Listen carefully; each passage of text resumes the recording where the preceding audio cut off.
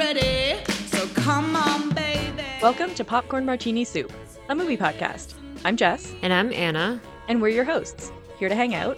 And we always end up talking about movies. Usually over a couple of martinis. Or a warm bowl of soup. And we are back with part 2 of our A24 blowout special that really got away from us. Yeah, we should have known that it would take 2 parts to talk about this mammoth of a topic, but you know. I mean, considering how much we've talked about it just in our off time constantly, yeah we really should have known. So this is going to pick up right where we left off on the last one. So we have a lot of references back to, oh, we said this earlier and we talked about this before. So if you haven't listened to part 1, make sure you go do that first, because otherwise this episode will not make a lot of sense. Exactly. Okay, let's get into it. Great.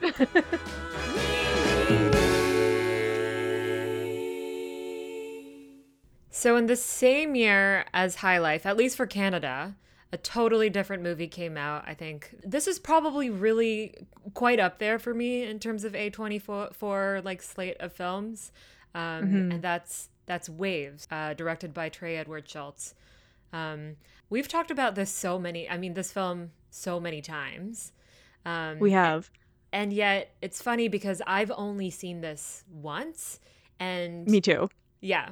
I think we both immediately bonded on why that is and the decision behind that. But anyway, was there anything you wanted to jump in with first? Because this is a massive film as well. It is. I guess on that topic of only having seen it once, I think that was sort of one of the early conversations that you and I had about movies, was talking about Waves. And I don't remember how it came up, but I think we both kind of had this experience the first time we saw it that was so specific and so emotional. Yeah. That you kind of don't want to taint the memory of it by watching it again and potentially losing that. I don't know. Do you want to talk about your experience watching Waves for the first time? Yeah, sure. It was at TIFF, the Toronto International Film Festival, and Trey Edward Schultz was there as well in person at the screening that I got to see at, I think it played at Winter Garden. Downtown Toronto. Beautiful theater. Yeah. One of my favorite theaters to see a film in. And also Kelvin Harrison Jr. was there as well. So the two of them came out on stage right after the film ended. And I was just about to say that it was amazing to be able to see those two in person after seeing such a heavy film. But I also feel like I blacked out the entire time just because I was drowning in my own just tears and snot, and just it was a whole situation in my face, and I was barely comprehending what I was physically seeing in front of me. It took such an emotional toll on me, as it did for many others as well who've seen this film. And it was just a beautiful experience on its own, but also it just felt like one of those where I just wanted to protect and contain that feeling and leave it as is rather than revisiting it. I kind of respected that moment and decision for myself, and I haven't revisited it since, as we mentioned earlier.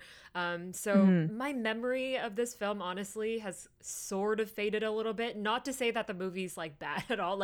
There's nothing to forget about. It just is such an emotional journey and experience that it feels like a whiplash, and I kind of want to leave it at that and move on with my life sort of feeling. So that was my experience, but how about yours? Yeah, no, I totally understand that feeling. I also kind of had a very emotional response to this movie when I first watched it. And I watched it in a very different context from you. I also feel like I don't know that I would have even been able to take in what anybody was saying if there was some kind of presence, Q&A, anything. I kind of feel like I blacked out a little bit as well, just alone in the theater. But I watched Waves in December 2019 when it was in theaters. And I remember because it was a rough time of year at work at that point. I was going through a lot and I was incredibly stressed out. And this was like right before Christmas. So I was like in Toronto wishing that I was home with my family. And so I like took myself on an all day little excursion and I watched 3 movies in a row at 3 different theaters in Toronto. I watched Invisible Life, which is a really great Brazilian movie that's also kind of heavy. And then I watched Parasite, and then I watched Waves. And I was emotionally distraught by the end Yeah. of that night. Yeah. I have a picture of like I remember getting on the subway afterwards and I just like staring into space, not taking anything in, just like processing all of these emotions. And yeah, I feel like it speaks to the power of the storytelling and also the power of this cast. Yes. This is a really, really great cast. I Yeah. mean, It's like you stacked. mentioned Kelvin Harrison Jr., who is fantastic in this, even with that sort of I don't want to give away too much because I don't think you want to know a lot going into this movie. Yeah. No. But there's that kind of split in the story where the first half is very different from the second half. And even though he is mostly just in the first half, his presence is so strong. He really takes over the film in a great way. And then, I mean, Sterling K. Brown is obviously a force on screen. And Renee Elise Goldberry is great. Taylor Russell is phenomenal. She's in the new Luca movie opposite Timothy Chalamet, Yeah. Bones and All, and I'm very excited to see her in that because she was so good in this. And Alexa Demi from Euphoria, I hadn't like this was before I'd seen anything of Euphoria, and she like completely impressed me. She's so emotionally on her game in this one. Like I can't stop talking about how phenomenal this cast is. And Lucas Hedges is in this one, who has come up before. I think that that's really what sells the emotion in this because it all feels so raw coming from them because they're so good at what they're doing that you can't help but like take that immediately like straight to your heart. Yeah. Alexa came up the first time, I think, in mid 90s for A24 in terms of like just A24 films. She had a really weird role in that. And then there was this one and then Euphoria. I'm like, yeah, very interested in seeing more of Alexa in this sort of space. And then actually, no, and then mainstream as well, which we don't acknowledge. But yeah, I really enjoyed her in this as well. The structure, as you've mentioned, of this two-parter without giving anything away, it kind of almost feels like this two-parter is like, here's a Band-Aid, I'm gonna rip it off midway. Yes.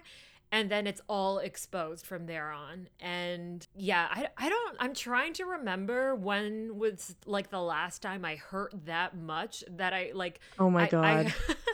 I heard that much from watching a film. And I don't know, like Waves is up there.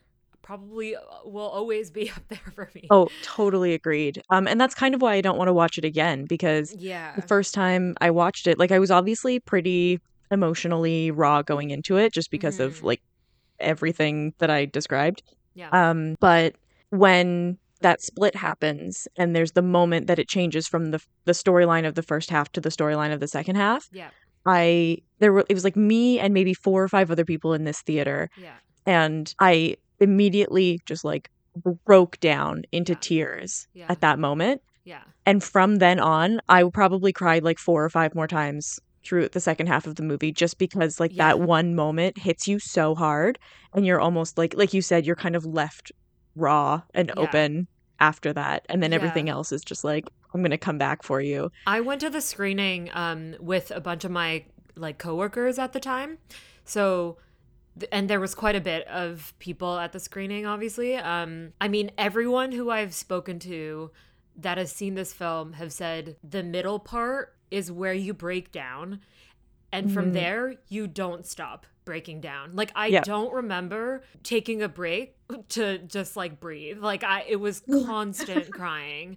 and it was exhausting, but it was just it was a lot. I like my tears were dripping down my chin, and I was like, Yeah. when you're wiping your chin, instead of like wiping your Yeah. face because it's just all over. Oh, yeah. Yeah. Do you think that so obviously like emotionally that two-part narrative worked really well because that middle part hits you and then you are so raw and open for the second half that it just like burrows its way in and doesn't let you go.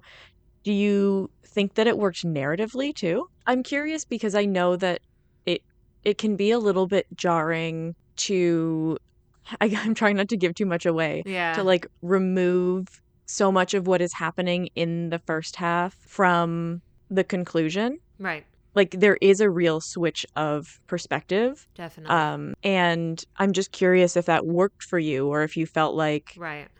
we were going too far away from where the story started. Yeah, I think the way I experienced it was the first half gave the context that we needed in order to really feel and experience the second half of the film.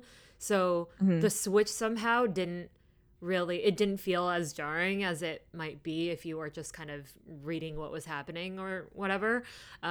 First half, I see it as context that you need in order to really appreciate and feel all the pain that comes out in the second half of it. Mm-hmm. So yeah, Yeah. I think it worked. Yeah. No, that makes sense to me. Sometimes I feel like I should watch it again. I know. Like Yeah. sometimes you're just like a couple months later too, I was like, you know what, maybe I can do this again. Like maybe it'll feel like the first time again. But then I'm like, you know what? I don't know. But I also have these moments as we're talking about it and then I talk about it with other people. I'm like, maybe I should rewatch it. I know there's a part of me that really wants to revisit it. Yeah. I guess it's like coming to terms with the fact that you know that it's not going to feel the same way the second time. I mean, there are movies that I rewatch that still give me an emotional response. Like I still feel a lot every time I watch Portrait of a Lady on Fire. Yeah. Yeah, I felt it, the second time I watched Cold War, the 2018 Polish film from, I think it's Pawlikowski. Mm-hmm. I'm sorry if I'm saying that wrong. That like was a really kind of emotional watch for me the first time around and wasn't the same the second time, but I still felt a lot. I still Mm. was able to tap into some of those experiences in a different way. So, I don't know, I might be talking myself into watching it again, but yeah, there is something still so special about Yeah. having that like initial really intense experience with a movie. Yeah. I'm also curious about this one in the context of like A24's canon, sort of. Mm-hmm. Because I mean, we were talking earlier about how white a lot of these movies are. Yeah. And with this one, like the director is white, but the majority of the cast isn't. Mm-hmm. It is about a Black family. And that kind of fits in. I mean, in 2019, they also had The Last Black Man in San Francisco, Yeah. In Fabric, which is led by a Black woman, The Farewell as well, which led by Aquafina, set mostly in China. And so it seems like there is an effort, maybe, to diversify these storytellers or the people in front of the camera, at least. Mm-hmm. I don't know. And then I scroll up a little bit further and I look at, 2020 and it gets really white again. And I'm just curious, if that's something that they even think about because it's something that I definitely see when I look at the slate of movies. Yeah, definitely. I don't know. I'm curious. I Oh, to be a fly on the Yeah. wall in those conversations. Yeah, truly. I guess, like, on that note, I could not let us talk about A24 and not talk about one of my favorite A24 movies of the last few years, starring one of my favorites, Steven Yeun. Minari came out during the pandemic, and so I don't know a lot of people who got to see it on a big screen. We watched it over Zoom together, didn't we? Yeah, we did. And this was another one that just, like, got me right in the heart. It's such a sweet, wholesome, painful family story. Yeah. I mean, family stories. Families, and you get to see different generations in the family and the way the relationship works between them. And you just are thrown into that, first of all. Like, immediately, It's gonna hit you hard in so many different ways, and yeah, this is definitely one of them. I'm also like so happy to see Steven Yeun get this kind of like he's obviously been doing stuff like he got a lot of attention from like Burning, and then is it I haven't seen Okja. Mm-hmm. I Yep. haven't seen it because I'm scared about like the story of it. I don't know if I can get through it. It looks adorable, but it also anyways, just look it up. But I haven't seen it. But anyways, obviously like commercially everyone knows him from like the guy from The Walking Dead. Mm-hmm. And he's been working on so many incredible projects, but I feel like with Burning getting a lot of like critical attention and then with Minari following that, I mean, Burning was 2018 and this was 2020, Mm-hmm. so there's a bit of time frame in between. And then of course he's in Nope, in in the most recent films that he's been involved, but like he's just so great. He's so, I mean, we're both obviously such a huge fan of his, but to see Mm-hmm. him kind of play this like father role, which like I've never seen him in this kind of role before. Yeah.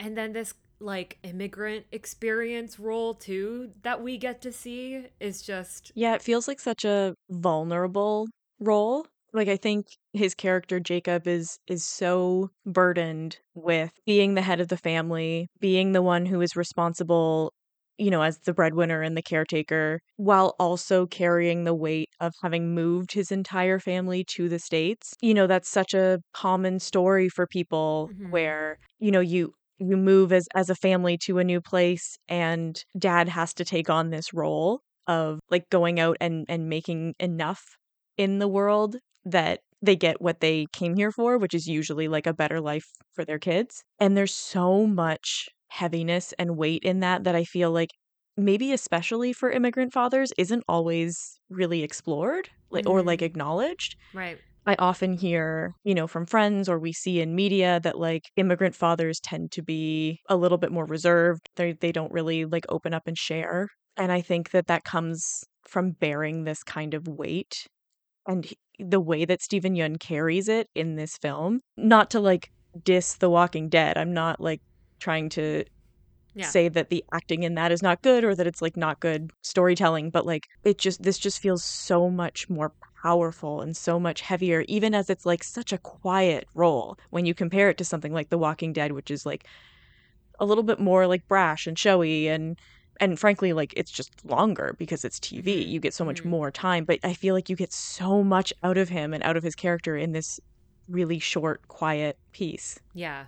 Lee Isaac Chung is from like this was his story, right? I don't think it's like I don't think it's biographical, but he grew up in Arkansas. Yeah, I think it's like inspired by his life. Yeah. I mean just the fact that the story also is like set in Arkansas where like you can where the differences are so hyper clear and obvious. Not just from Mhm. like a obviously from an Asian family to like everyone being white sense, but also there's a lot of like religious things that come into play in the story too. And I was so drawn to the way they found this sense of belonging and them finding what like a home, well, them building their own home, but like finding Mhm. their own home in this place that clearly does not look or feel or sound like home or did not really accept them to be for them to call this home. um Mhm.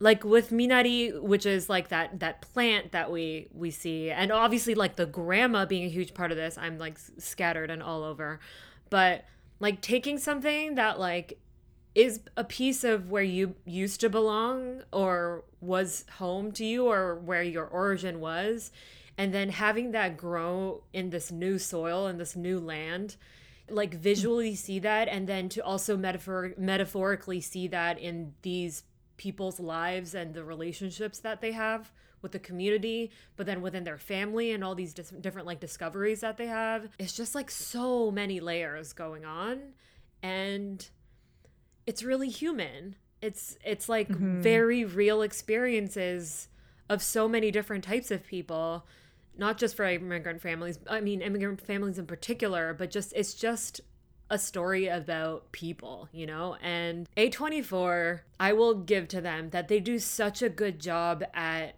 shedding light to that. And I wish they did a little bit more, you know, and they are now with these stories, different stories that are not just like white experiences, but they do such a really good job at staying authentic to these stories while also stylizing it, not in a aesthetic or anything way, but just stylizing it so that it like accentuate the feeling and the experience from like an audience perspective. Stylistically, A24 does a good job at like pulling films that is really good at. I'm gonna stop. I don't know how I'm gonna edit that. I don't know what I'm saying. No, there's so much good in there. Please keep that in. Okay. No, I totally agree. I feel like there's something really special about the visuals of a lot of these films that we're talking about, that you feel like you are watching from within the world. You're not watching things happen on a screen. You are like planted in this place with these people, watching this happen around you almost, which is like a real ode to the directors and the cinematographers of these projects, that they can just make this feel, and I mean everyone on the creative team behind these things, that you feel so present and so immersed in the worlds of these films, that they're not like put on for you. It's like, this is where these people exist. Yeah, like obviously we don't see the world in, you know, the color hues that I mean, particularly with like something like Florida Project, like there's clearly, you know, colors that you see with the experiences, and that's the case with Waves. That's the case with Minari too. There's a hue to all of these like slice of life A24 films, because there's a very distinct style to it. And it's not that it's not a documentary. So like it's not that we see these experiences in this way in real life. But to me, at least for me, like it feels like we do experience life in that way. Maybe we don't visually see like the colors in front of us, but I feel like the colors capture the feelings that we have. And so, yeah, like you said, it does tip to the cinematography and the director, and not only just taking the script and the actors and, you know, all of that is great on its own, but like pushing it more so that it visually captures feeling. And I think that's part of the reason why I'm struggling so hard to explain that. But yeah, no, I think that's a really great point. And it's funny because it actually, like bringing it back to Florida Project, there's a specific shot in that movie of a store that's like one of those big, gaudy, like tourist stores. That's very like America forward, and it's like bright, like red, white, and blue, and it's so in your face, and it fits right in with that world of like the bright castle of the motel and everything. But I've been to Orlando and I saw that store in the movie, and I immediately was there again because I have driven right by that exact store, and they captured it in a way that I felt like I was there again, because it feels like it dominates the screen in the same way as when you're going by, giant gaudy bald eagle in front of this huge store dominates your eye line. Right? Like they capture that feeling and that like enormity of this visual eyesore. And I feel like that's used in both ways, in that like dominating, all-encompassing visual in something like the Florida Project, but it's also used to great subtlety in something like Minari. Yeah, in Minari, it's almost like you can like smell the room from the lighting.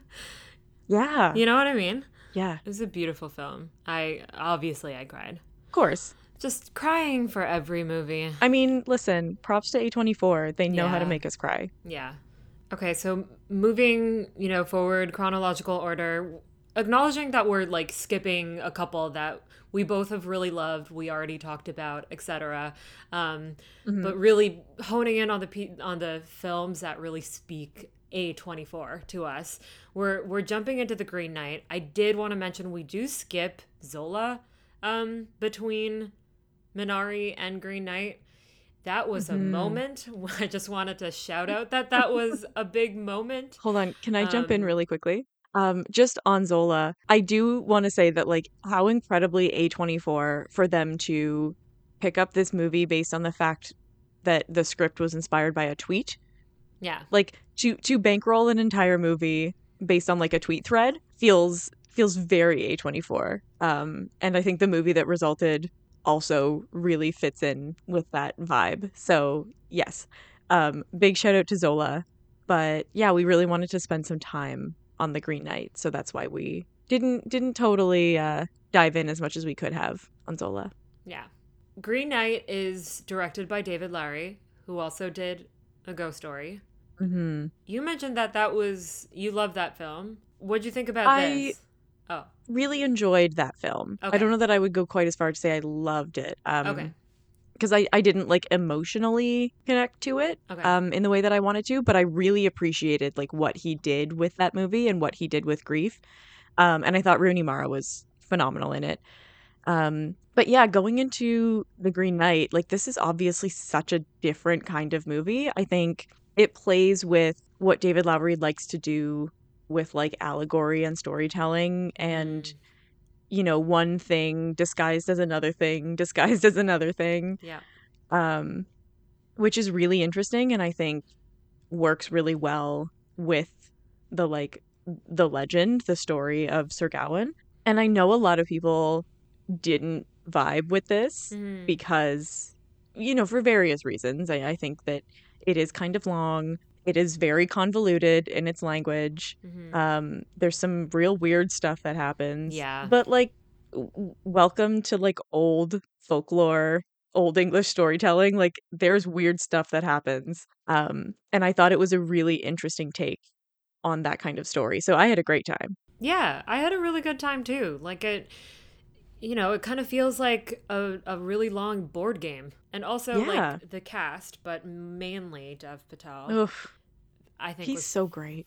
phenomenal. And his like posters for this movie. Also, speaking of like marketing and something that's super A24, this film with the board game giveaways and like everything that they did around it was very, very good. I gotta say, I'm so curious about the marketing with this one because I feel like if you were in on the quote unquote joke, like if you Mm, knew A24 and you were aware of what they do and how they promote and like you were kind of in the circle, incredible. yeah. Board games, the like swords and the like everything was so good. But I feel like there's a section of people who have no idea about any of this. Like just do Hmm. not pay attention to like film marketing and the whole business of it and just will like see a trailer in front of another movie and then be like, "Cool, maybe I'll go see that." Who had very different expectations of Mm, what this movie was going to be than what it yeah. actually was. Because I feel like they did kind of try to market it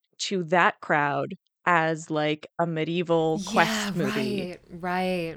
which is not what it is. I mean, Right. it is, but it's not. Yeah, yeah, I totally forgot about that actually. Yeah. And like the trailer, the way they construct the trailer as well made it seem like it's this almost like a superhero action Like movie. action. Yeah. Yeah. Yeah, yeah.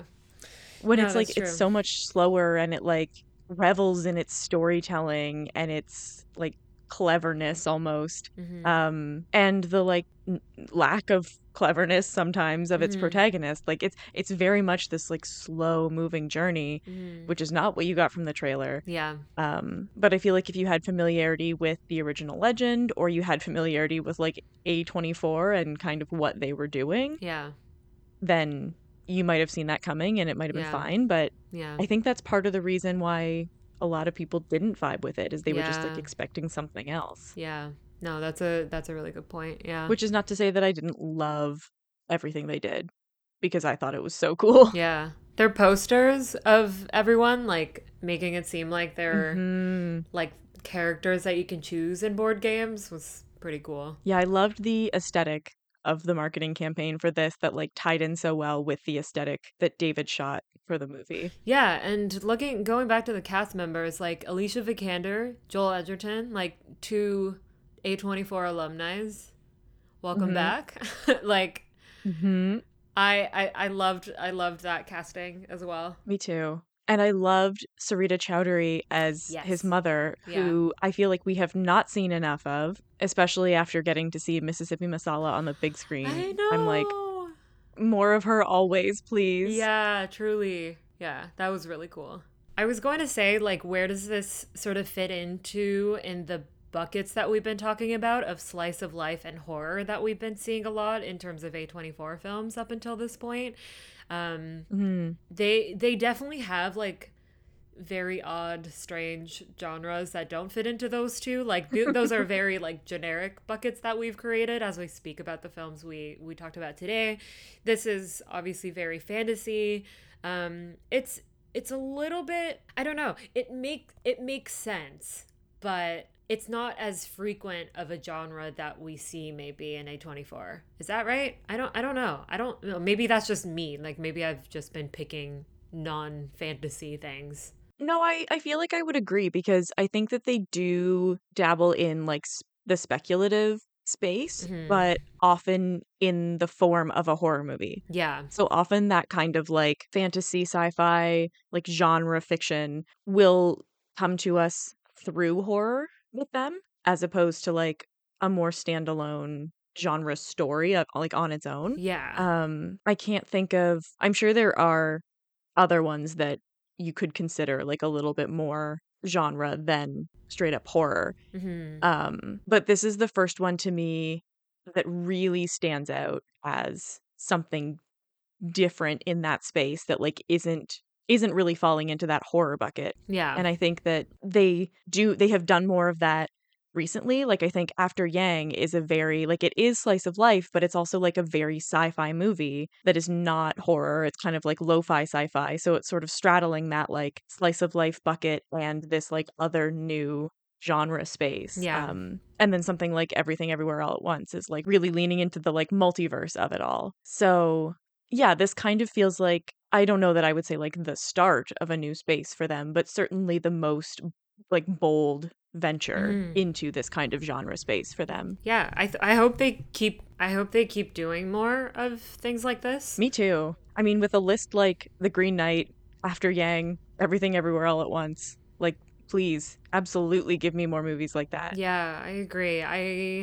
I know that there's a deep connection that they've established, and now we see sort of like A24 and their big horror movies and like, you know, hitting it starting with like Hereditary and like Midsommar, and they had that whole era. And you know, more recently there's like bodies and stuff, but like I think when Saint Maud came out, and any major horror fans, please like shut me down for sure, because I've never seen it, so I shouldn't be critiquing it. But as soon as I saw that and that was coming from A24, I was like moving on from horror and A24 entirely. To be honest, I was like, okay, you guys, like, to me it felt like you guys know that this is working for people, and it felt like it was getting like shoved to me, and there was nothing really interesting about Saint Maud that I wanted to kind of like give it a try. Also, it's like so out of my comfort zone. Yeah, just I think like with X and with like Pearl, it's kind of come back with a little bit more A24-ness, I guess, that is a bit more interesting. But I remember, yeah, around like Saint Maud, I was like, okay, guys, like y'all need to switch it around. So all that to say, like, expanding more and building more in this fantasy side, I think would be so cool to see from A24. Yeah, I agree. I would love to see a little bit more of this kind of experimentation. And I think we're seeing experimentation from them as well with something like Marcel the Shell with Shoes On, right? Like Yeah, that's also a very different kind of movie totally. that we haven't really seen before from them. Yeah. And I'm excited for that kind of creativity to continue and to see some more stuff that is like maybe a little bit more offbeat and maybe wouldn't get like traditional funding from a big like Universal or Fox or something. Yeah. All right. So as we're wrapping this up and reflecting back on A24's full slate, I know we only covered just a portion of it today. We picked out some that we have never talked about. And it was super fun. But something that I guess like as we're reflecting, I'm also like I mean, I was aware of this, but even more so like aware of it now that we've talked through these movies, is that peak A24 feels pretty white male centric films. I Mm-hmm. mean, just kind of looking through like Robert Eggers, Ari Aster, 2017, 2018, there was a lot of that. Yeah, I agree. I think that, I mean, even if you were like aware of the film world or like part of this sort of space, there really was that impression that like A24 was for the like enlightened film bro, Yeah. right? Yeah. It was taking that kind of like film has always been dominated voice wise and money wise by white men. And A24 kind of replicated that structure without really questioning it very much, but made it like the cool hip thing. But it's still speaking to and appealing to that exact same audience of like the male critic who is like young and white and hip and into all of this, like pushing the boundaries of film. And it's like, well, what boundaries are you really pushing here? Like, it's still the same voices in the same rooms. And I think that we have seen some movement away from that. I don't know how much A24 was like the driving force behind it, because, 2017, 2018 is still pretty late to be really kind of encapsulating yourself within that stereotype and like Yeah. it seems like fairly comfortably within it. Hmm. But I do think that we're definitely seeing changes, and I think that we've gotten some really incredible films out of that change. Yeah. Yeah. I guess it does kind of tip back to like when I was talking about Lady Bird in particular today, like I didn't realize until later on that it was very much like me trying to fit myself into this like mold that I'm presented as like super cool. And I was like Mm.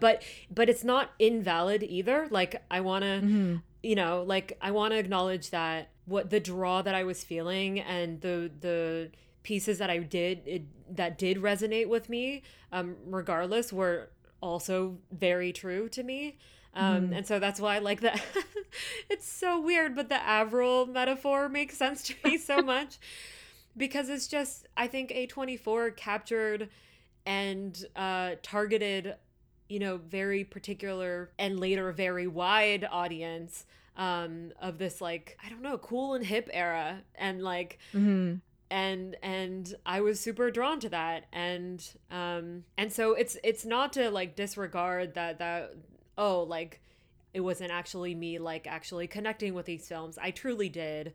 But it's just interesting as you grow up and the things that you resonated with even like 5 6 years ago, you just kind of move on from, and you go to different places in this kind of journey Mm-hmm. with A24. So like I feel like I have a complex relationship with A24, like talking about a film company. Like it's weird, but I had a moment when I was younger, really, really connected with these guys and the stuff that they put out. Still do, absolutely, with the newer things that they've been putting out. And as you said, they've been doing some really, really interesting and cool stuff lately. And I'm excited to see more from them.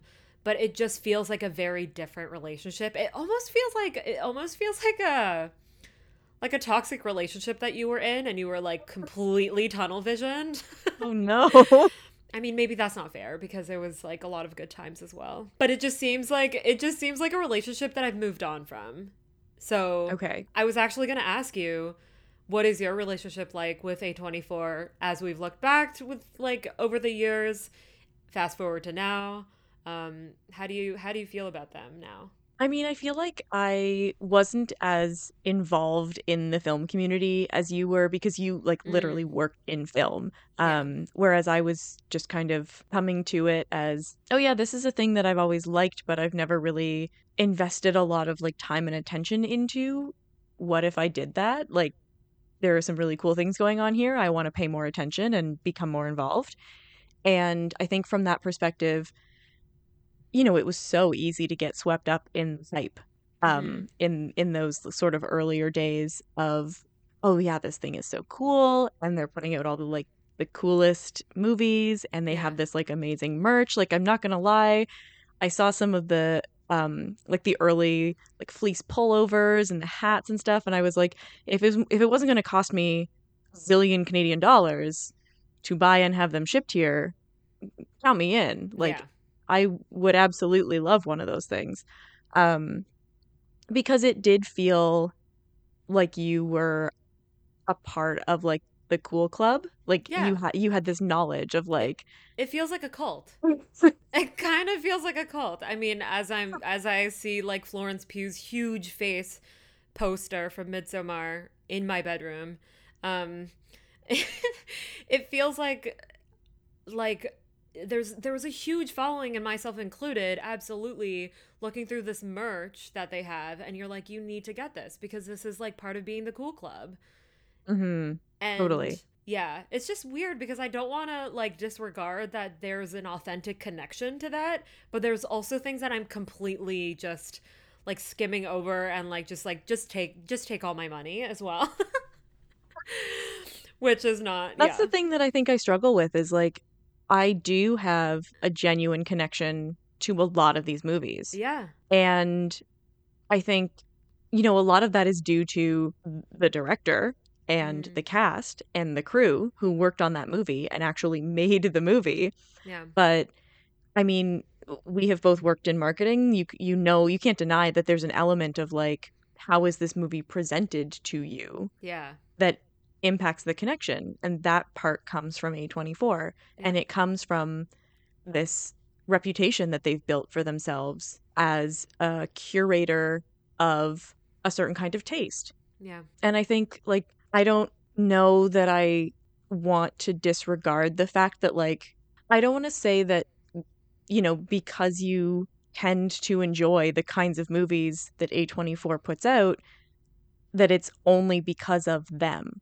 Yeah. Like Yeah. I think that's dismissive of people's tastes because 100%. I do think that despite the A24-ness of it all and despite the work that they put in to market these films and to Mhm. get these films out there, like they are not the storytellers. They are a Mhm. brand storyteller, but they are not the ones making these movies. They're not the voice of these movies. Yeah. The people behind the movie are, in a much more grounded, like the people on the ground, the director, the actors, the crew. And so I think it's striking that balance between like how much can you say that they're really involved because they are these like curators of taste and they are Mhm. curating this like menu of films for you Yeah. versus like what is genuine personal preference and what is like I Yeah. actually just really love the actors they tend to work with, or I Yeah. actually really love the visions of directors like Sean Baker or like David Lowery.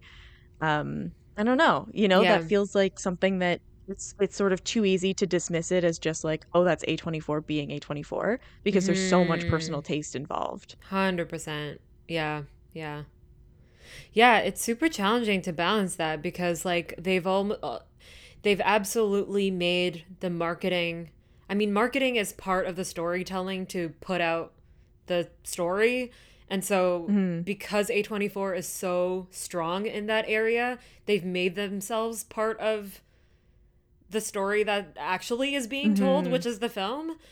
And Yeah. so I guess there's like there's two sides of it. Like when it really works, like it's incredible, and they do such a good job at storytelling in terms of bringing the product to the audience. Um, Mhm. but when you have so much power in that too, which A24 now does and had, and I don't know. I feel like they're kind of figuring out their brand again a little bit. I'm not sure. They've, I don't know. But when you have so much like say on the internet in that way to bring different stories to the table, it's hard not to evaluate what's brought to you, like just from the packaging of it and the way they've Mm. packaged things, the way they've chosen what's being packaged inside. I'm using a lot of metaphors here, so that's very confusing. But yeah, it's so interesting. All that to say, I'm like I'm always going to, I think I will always in some capacity be like an A24 fan. I was like a diehard A24 person through like 2017, 2018 in particular. Mhm. But right now, like I feel like I reminisce on those days. It was like, oh, that was a cute moment that I had. But I'm so curious about the stuff they're gonna bring up. Do you know stuff that they're like working on for future? I mean, a little bit. I saw some cast photos the other day, or like photos from set of Zac Efron, Jeremy Allen White, and Harris Dickinson working on The Iron Claw. Right. Yeah. I think I saw that too. Which I am very intrigued about, like just because of that cast. Yeah. They have a couple of Julianne Moore movies coming out, which I love me a willowy redhead. Julianne Moore, Yeah. incredible. She hasn't had an A24 movie in a while. I feel. I think you're right. And now she's got 2 coming next year, I think, which is wow. exciting. Okay. So she's coming back. She's coming back. Obviously, After Sun just came out. Very, very excited about that one. Yeah. But I did want to mention 2 projects that they've acquired, but that I don't think they've like made a ton of progress on yet. One of them was pretty recent.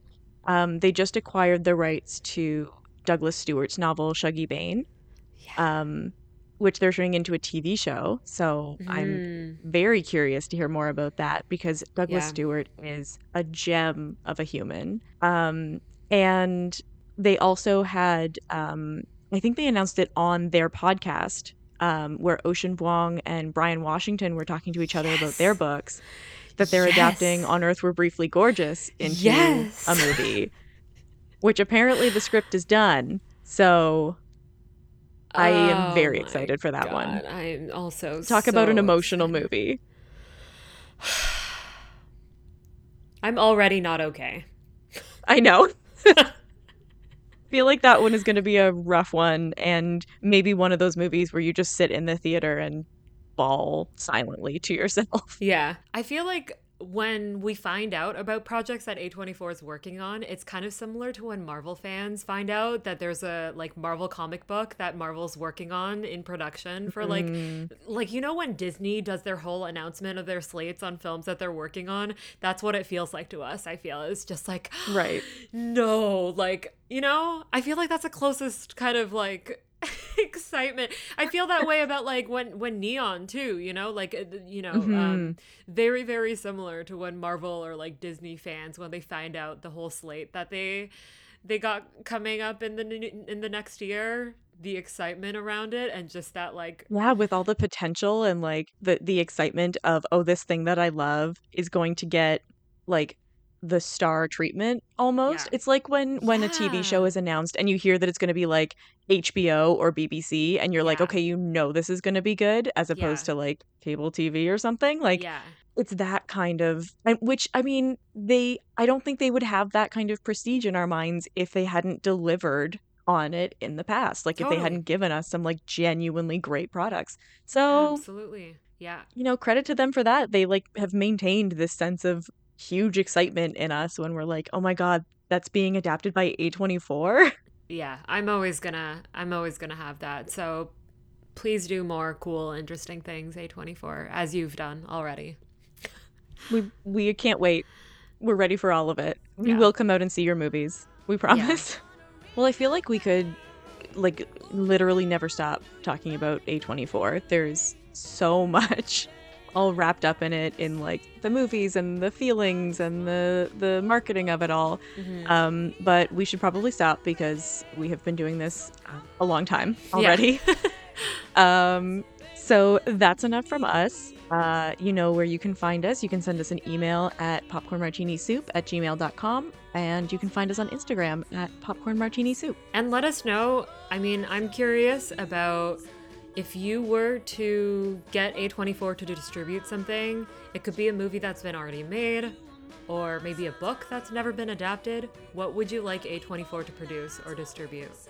I'm going to think about that too, because I haven't spent time thinking about it, and I'm curious what your answer is too. So, I mean, yeah, please let us know. Yeah, I like that question a lot. If you had the power to A24-ify story. Yes. I will definitely be thinking about that. Yeah, please let us know. Great. So next time we have something so special. I'm so excited. We're actually going to have a guest on the podcast. I'm just going to, do we leave it at that? Do we tease a little bit? I'm not sure. Don't give him much. Yeah. Okay. Keep it vague. Yeah. We're going to leave it at that. It's going to be super chaotic. hope you all tune in. But until then, I think that is everything. I think so. Okay, bye. Bye.